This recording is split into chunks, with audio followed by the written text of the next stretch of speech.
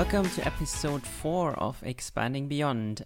This time we are a bit behind schedule, even though we never really agreed on a formal schedule. But well, you wrote fortnightly, I think. Yeah, sort of. I mean, it is. It's an estimate. It's an estimate. Sometimes they're off. Well, most of the time they're off, but yeah, that's a different discussion. Maybe not one for today. Yeah, maybe because it's a long one. So It is, yeah. All right. Hello, everyone. Yeah. So how are you doing, Monica? I'm doing good. I'm actually on holiday. Oh, that's nice. Yes. And happy birthday. Thank you. Thank you. That's the reason for the holidays. Mm-hmm. Some time ago, there was this one lady that told me she would always take at least her birthday off because she's like, that's my birthday. I need to celebrate myself. And since then, that thing stick to me. So I'm actually doing that every year. At least the day of my birthday, I'm off. Yeah, I try to do that as well. Mine's in August, so... It's a good time for being born, I'd say so. Yeah, although here in Germany, or at least here in Bavaria, that's where there's the summer holiday. So you can't even have a real party because all your friends are on holiday. Oh, okay. Yeah, that kind of makes sense. Everybody's off. I was kind of lucky because my hometown is on the seaside. Therefore, most of the people, being on holiday is just staying home and going to the beach. So I had all my friends around all the time. That's true, yeah. And all the Germans coming, I guess. Yes. Since I was a kid. Yeah, there was, then I found out about the schedule after years because none of us could really fathom why people would come on holidays in May. It's like, the season hasn't even started. Why are you here in May? It doesn't make any sense. It's cold, right? Well, if you're from, I don't know, Hamburg, then that's already nice and warm. Yes. Now I go home, it's 20 degrees and people think I'm insane because I'm going outside without a jacket. Like, it's hot. It's summer. Doesn't take long, that's true, yeah. No. Now I got really used to that. So yeah, I'm doing staycation. I spent some time with myself end of last week. It was actually quite nice because I just was roaming around the city, doing shopping and having nothing to do. It was beautiful. That's nice sometimes. Yeah. I didn't have to pack. I didn't have to take any trains. I didn't have to worry about, grocery shopping and going here and going there. It was just, I'm off. What about nice. you? Yeah, so I have kids, so that generally doesn't work for me. But on the other hand, we went for a swim in the lake today, sort of. Which lake? Wessling. So it's a really tiny lake. Yeah. But my parents have a house almost at the beach. That's nice. Lovely. So, what are we talking about today? So in my quest to learn about things, I'm subscribed to I don't know how many newsletters, and I came across one of those have a long list of links, articles, videos, and whatnot. And there was this one video. It's a talk from a conference, one of those virtual ones that happened lately, that was about the difference between, or there's a perceived difference between what we call software engineering and what people think about real engineering. And this one guy, I swear to God, I'm really sorry. I was trying to find the video again. I cannot find it for the love of me. I'll keep searching because I need to give him credit. So this one guy, his approach was quite interesting because it was like, okay, when I talk with people in software engineering, they say that it's not real engineering. When I talk with other kind of engineers, they say the same for different reasons. And I was like, there should be someone that has been doing both. So he looked and found a few people. I think he interviewed like 20 to 30 people that in their previous life, there were other kind of engineers and then moved into software engineering or vice versa. It was generally curious because the outcome of those interviews was a constant that was, it's not actually that different. Okay. People perceive real engineering specialties as very structured, this waterfall approach. You have to really drill into details, and when you do it, it's permanent and the requirements are perfect and this and that. While software engineering is usually perceived as something ephemeral, not really structured, not really concrete in a way. So what he found out is that it was genuinely funny because he was like, what I found out is that you shouldn't cross a bridge ever. Don't do that. That's super dangerous. You don't want to know. People are all like, you build a bridge. It's not like you're going to move a bridge, right? So how is that comparable to writing code that then you move around and you refactor and you change this and you change that? And it was like, you can move bridges. It actually happened quite a lot over history. And they started actually measuring how to build proper bridges at the beginning of the 20th century. So it's not like they started much before us software engineers in having any kind of structure, actually. People are like, let's build a bridge and see if it holds. So, that sounds familiar. Yeah, right?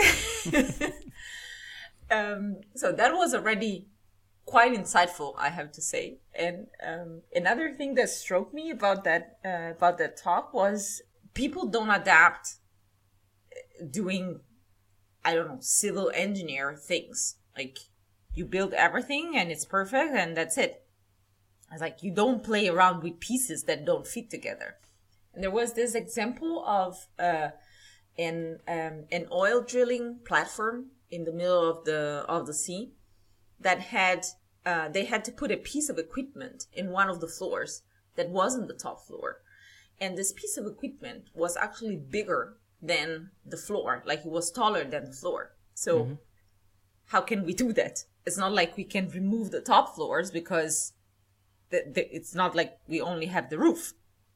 So what they actually did was creating a notch, a dent into the ceiling and put the piece of equipment in there. So now the floor where the equipment is has a notch in the ceiling, and the floor above has a notch in the floor. It's like nothing that is also perfect. Sounds very, very familiar. Yeah. Yes. So it was interesting to see how much engineering disciplines actually very much are similar to some degree in the practices and in the philosophy. In the end, you have to come up with the result and have to deal with what reality is about. There are trade-offs everywhere. Yeah. I think maybe one of the things why people see a difference is because you then produce something physical oftentimes, right? Yes. But the interesting bit is how you end up with how you're going to build it, right? So if you, I don't know, were to build some kind of machine or a car, then the interesting part is not building the 1,000 cars, but how do you design it and how would you put it together, right? And this is where I think the fundamental point is there is programming, and that's writing code, literally. But doing software engineering is different. What you're trying to do is not just writing code. What you're trying to do, you're solving a problem. And writing code is part of what you're going to do to try to come with an outcome, to have something out there. But it's not just that you're hacking something. Like, there is thought, there is creativity, there is science behind it, even if it doesn't look that we're doing anything very sciencey. But in the end, what we're trying to do is design a solution that solves a problem with certain constraints, and so on and so forth. The other interesting part of the talk was that there are actually things that the other disciplines in engineering are really jealous about from software engineering. Mm-hmm. One of those is one of the two is source control, Mm-hmm. because other disciplines have nothing like it. He was saying something that I realized, and it's really scary. Some of these disciplines have only one hard copy of something. And if it's gone, it's gone. It's not there anymore. All your work is gone, and you cannot reproduce it. Yeah, that's not something. Yeah, it's so fundamental these days. Yeah. Like, you cannot go back and figure out where the mistake was made. Imagine, like, that's how, for example, if you think about, I don't know, the NTSB when goes and investigates the fault in a plane that crashed, like, where is the problem? Is it a mechanical problem? There is no way for them to analyze anything but the wreckage to try to figure out what went wrong. Us, we can do git bisect, and there you find it, because the test is failing there. And the other great thing that other disciplines are jealous from us is the culture about sharing knowledge. Mm-hmm. He was giving this example, like, in any other discipline in engineering, you don't have people sharing out of their own time because they just want to do that, whatever they learned. And it's not necessarily sponsored. It's not someone is trying to sell you something. This is generally what I learned, and I'm sharing it with you. And people get together and share their experiences, and it's much more a safe space because it's vulnerable. Everybody's sharing what they just learned in a way. And compared to other engineering, they don't have anything like that. Okay, interesting. So the community part, another example he was giving was Stack Overflow, for example. It's like there are Stack Overflows for other disciplines, but it's not to the same degree and extent that you have for development for software engineering. Interesting, yeah. I mean, that point I didn't really expect, yeah. It also caught me off guard. I think the nicest thing, because yes, of course, source control, it is, I would say that's fundamental in our job. I started working and we had nothing like that. That's true. We started using SVN, but for example, our a company we were collaborating with, they were doing the graphical part of the websites we were building. None of them used source control, so we would upload files on FTPs, and if it's gone, it's gone. Again, like, someone can delete something or override something, and it was insanely dangerous because we're talking about websites that do millions of page views. And it wasn't that long ago. I'm old, but I'm not that old.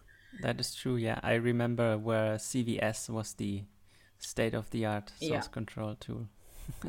I started with SVN, and boy, I hated that thing. So many conflicts. I mean, probably in hindsight, I really didn't know how to use it. But definitely it was less intuitive than Git. Yeah, and that's saying something, right? Yes. Because Git isn't really intuitive. It's not, but it's not, again, if you learn a few basic things, most of what you do, you cannot do too many bad things. It also depends a lot of, like, the process you have in place when developing. Like in our case, we merge so frequently that your branch is usually only worked on by you, and it lives so little. It's so ephemeral. It's like 1 day, 3 days. if it's a very big PR, maybe it's 5 days that lasts out there. But it's very difficult to have that kind of conflicts that requires you to go through a painful merge and resolving conflict by hands and so on. Yeah, that's sort of the brilliant thing in the design of Git, that branches are so cheap and easy to have. Yeah. I mean, I remember a very painful merge, but that was in my previous job. We had one of our main repos and we were white labeling it. And this branch was alive for months. And in the meantime, we were developing the main master. So when we went back and tried to merge the two things together, we had, for how long? I think it was a month, and 2 people dedicated to go commit by commit and checking that everything was right, and merging bunch of commits every day. It was, I wasn't one of those, and one of them, and I was very lucky, I'd say. Yeah, that sounds very painful. I really try to avoid this, and I prefer to work a bit harder on having, I don't know, feature flags or stuff like that, so that you can always just have branches that are really, really short-lived, and then everything is back together. So yeah, it was an interesting week. Couple of weeks. What about you? Yeah, on my side, I had this not super nice experience of having to dig through a small app of ours where the developer that had developed it left. I think he left at the beginning of the year at some point, and it is not an app where we do changes often, but it is still pretty important. So messing it up and changing stuff and meanwhile breaking production is just not an option. Yes. And yeah, so luckily it wasn't a big app, and he had a pretty good style, and there weren't too many hacks in there. But on the other hand, there were basically no tests, and it was all in JavaScript, so sometimes you just have to try it out in the browser to see. I'm terrified now. If it still works. And the dependencies were pretty out of date, and yeah. So eventually I managed to understand what this app does and do the changes, but it just took much longer than it should have. And it reminded me once again how important it is that more than one person needs to work on an app, and you need to have multiple people understand this. And I understand where this is coming from, because this was developed at the time where there were probably 2 developers at the company, and he was the one who did all the front-end stuff, and someone else and the CTO did all the back-end stuff. And then it continued like that, and back-end developers joined the team, but no front-end devs. But now we are working really hard on making sure that everyone touches every app at least, I don't know, at some point every few weeks, every few months, stuff like that. Yeah, it's even if you're not an expert, at least you know a little bit of the domain, and you know what makes sense or not to be done. You know at least the references in the space, in the virtual space of the code. Yeah, and of course, I mean, we were so small that we just had to be really careful with how we spend our time. Because, of course, when someone else looks at this, it just takes longer. But eventually you just have to accept that other people need to spend the time on this and learn this, so that, I don't know, a developer leaves, or they are on holiday, or they get sick, and then suddenly something happens. Same famous boss factor. Exactly, yeah. Do you think that having documentation would have helped? Any kind of documentation, tests, for example? I mean, tests, yes. Tests would be nice to know, have I broken something? Or at least for part of it, it would have been nice to have some kind of security net. I mean, before he left, he did we spent an hour and we did a walk through the code and he explained stuff. But I mean, it was in the beginning of the year and I didn't really then touch the code a lot. So yeah, and it's different from really knowing the code. Yeah, I think there's just no replacement for actually trying to implement something. Absolutely.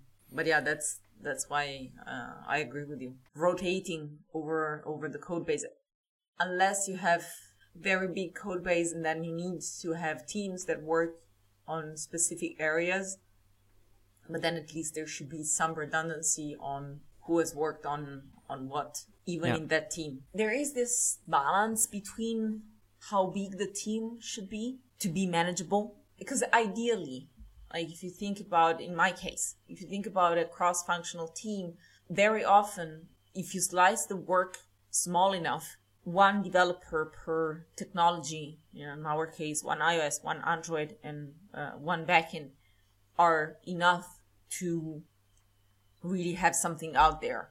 But then you create this mini silos in which then they are the only ones that know what's going on in that area. And then it becomes really, really dangerous. Because as you said, if someone leaves, then that person is gone and there's no one else that knows how to tackle things. And if you have time to go through that, yes, it's a pain, but you can still do it. But imagine there's a problem on production and you have to fix that thing. Mm-hmm. And that's why also the idea of having very skilled people that you can use sort of like a Pokemon, like I just throw this person at the problem, they're going to solve it. Organization love these people because especially people like from departments that are not technical, like, oh, this person is super fast, they solve everything, they do everything I need, and they do it quickly and efficiently. But the cost of that very often is that then when that person is not there anymore, nobody else can really get hold of what's happening without paying all the costs that he didn't pay up front. Yeah. I mean, there are circumstances where this is useful. So, for example, I spent a few weeks building a new, I don't know if it's a microservice, but a smaller service. Mm-hmm. And I think in the beginning, when you build a new app, then it's useful to have one person who thinks about the design, how to build that thing, and you end up with a version that is already at least partially working. Mm-hmm. And then you have something to build on top, and then you start writing the stories, and then you sort of take a step back, and you're basically the one that the others that then have to implement the stories go to, and you explain to them. And then they build that knowledge over time. Yeah, so then the application becomes theirs too. Yeah, and I find it that sometimes it is hard to take this step back and not be that baby person that says, "Oh, but that's mine, and I wanna work on it." Yeah, I had this. I always make this joke. So when I started working at my current company, we were in the process of moving from a monolith to a service architecture, and I ended up working on the payment system, the mm-hmm. payment service. Let's be honest, it's not my favorite thing. Like, it's about money. There is a lot of pressure around money, especially in companies that work for money, Therefore, it's not a super nice position. Plus, payment providers are insane people. Don't touch anything from the payment providers ever. Well, they're not the only ones, but I can imagine, yeah. Each and every one of them does something in a slightly different way. So to this day, I still believe that it's one of the services that we have that look the best design-wise, because it was very well thought through at the beginning. But still, like, to hide all that complexity, there was quite some work on top to make the pieces interchangeable, to add and remove payment providers and to have them behave as similar as possible. Yeah. I mean, once you start interfacing with external services, there's weird stuff going on. For example, there was this one service we used at some point for financial information about companies, right? And when you try to access financial information for a company from Italy, you had to do it before 5 p.m. in the afternoon because somehow later it didn't return anything. It just errored, and you had to wait until the next morning. Like we have, I don't know if it's still happening, but equivalent of Deutsche Post in Italy, they have bank accounts. Like they act as a bank. Yeah, like in Germany, yeah. They wouldn't work after closing time. So you have a credit card, but it doesn't work because the system is not running for whatever reason. And it's just beautiful. But yeah, so what I was saying is that I am not particularly fond of payment systems or payment providers. And even now it's like, but it's my baby. I helped building it. I ended up finishing it once the main developer left. So exactly, but it's my baby. So I totally feel you on that. It's in good hands now. I really trust the person that took it over. But yeah, still at the moment, if I hear someone say, yeah, but the payment service, like, don't touch it. It's fine. You cannot say anything bad about it.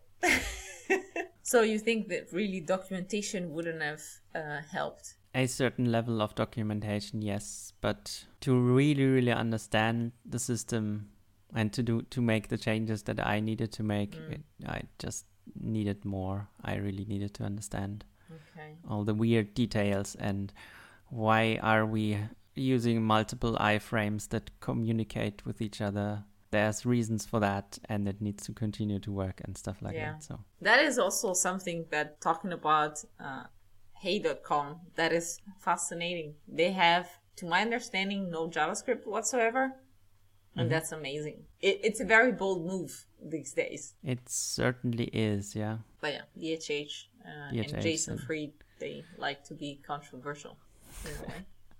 That is sort of their thing, that's true, yeah. Yeah. So speaking of Hey, what did you find in the gem file? Now you have to explain. Yeah, so DHH sent out this tweet showing tweeting about the gem file for Hey.com that, guess what, is a Rails app. And looking at at that file, it's beautiful because it's so well organized and everything makes sense together. And there's also I wouldn't have expected more gems in there, but it's actually not too bad in that sense. And looking at everything, I found this one gem that is called Pwned. There is this one website that is called Have I Been Pwned? And if you go there, you can add your email address and you get notifications when they are alerted about security breaches in services online. So I was like, this sounds familiar. And I took a look at the gem, and that's exactly what it does. And I think it's beautiful. This gem checks against the API of that website if there is a record of your email address when you try to register into their database. And if there is, you can present your users with are you sure you want to use this address? Because it has been compromised here and there. It's just such a nice gesture towards your user. It's really something that doesn't cost you anything, or it doesn't cost you much as a service, but you're actually doing a service to the user, letting them know that there's something wrong with their email address, even if it's not about your business.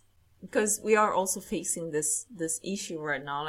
We are starting to become interesting, right? Because we have so many million registered users, so many thousands of hundreds of thousands paying users and so on. So we're starting to get interesting for I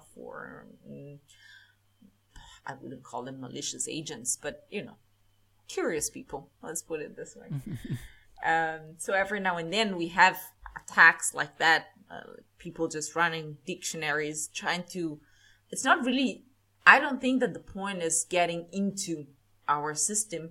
I think the point is to validate that those pairs of email address and password are still valid, are still in use, so that then they can be reused somewhere else to get into more useful accounts. Yeah. Because, for example, we don't store anything about user payments, so that really it's safe for users to use our service.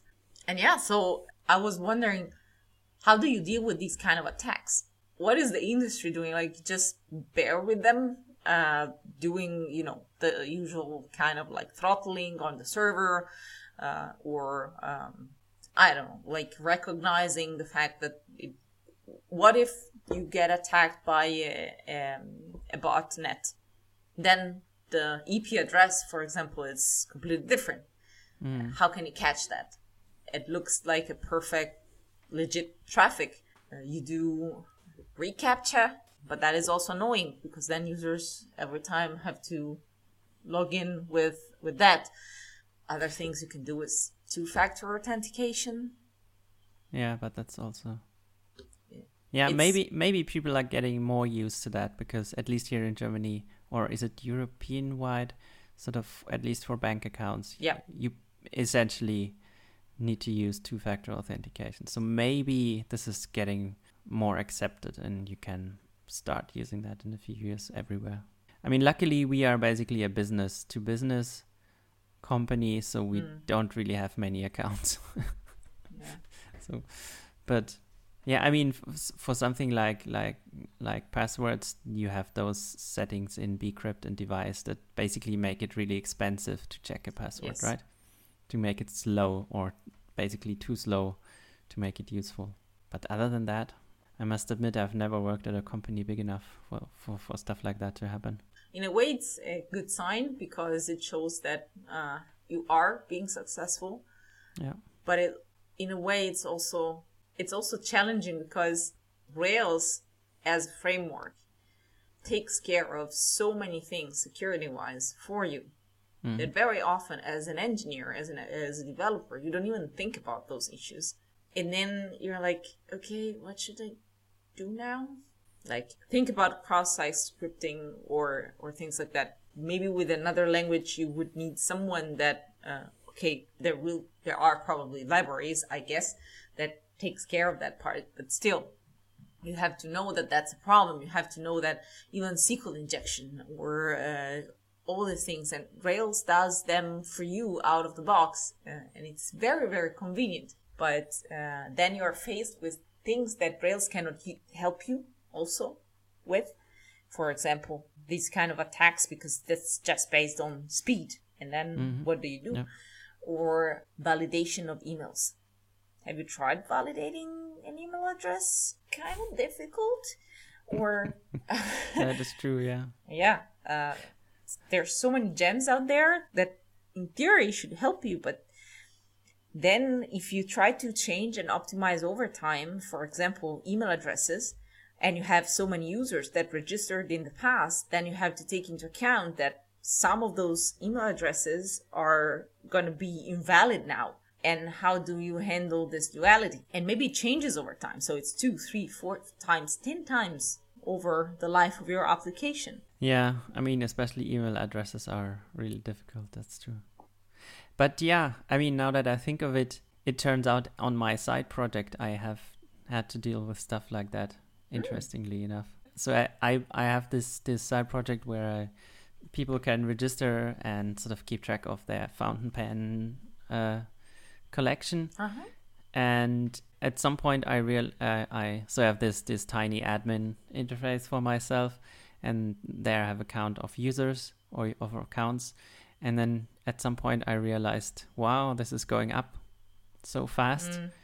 And then I saw, but none of those accounts have basically validated their email address by clicking on the link in the email I sent them. And then I realized that there must be some kind of automated bot registering accounts.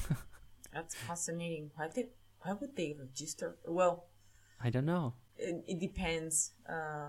We had a similar attack not long ago. The intent is spam. spamming links to other websites. Okay, shall we wrap it up? Yes, let's wrap it up. You can find me on the internet at urbanhafner.com, where I pretend to blog, but don't really do this. And you can find me on Twitter at UJH. How about you, Monica? Myself, I blog, but only in my head for now. So once it's out there, I'll let you know. Like, oh, I should write about this, but I never do. Sometimes I tweet about it, and there you can find me at KFMolly with an I on Twitter. And you can find me sometimes writing small posts on dev.to/nearnight because, something technical sounded interesting. So I thought, let me share my lack of knowledge there. Like, oh, I found out about this. It's so cool. It's like, duh. But yeah, so those are the two main places. And if you have any feedback, you can write to us at hosts@expandingbeyond.it. And that's it. Bye-bye. Until next time. Bye.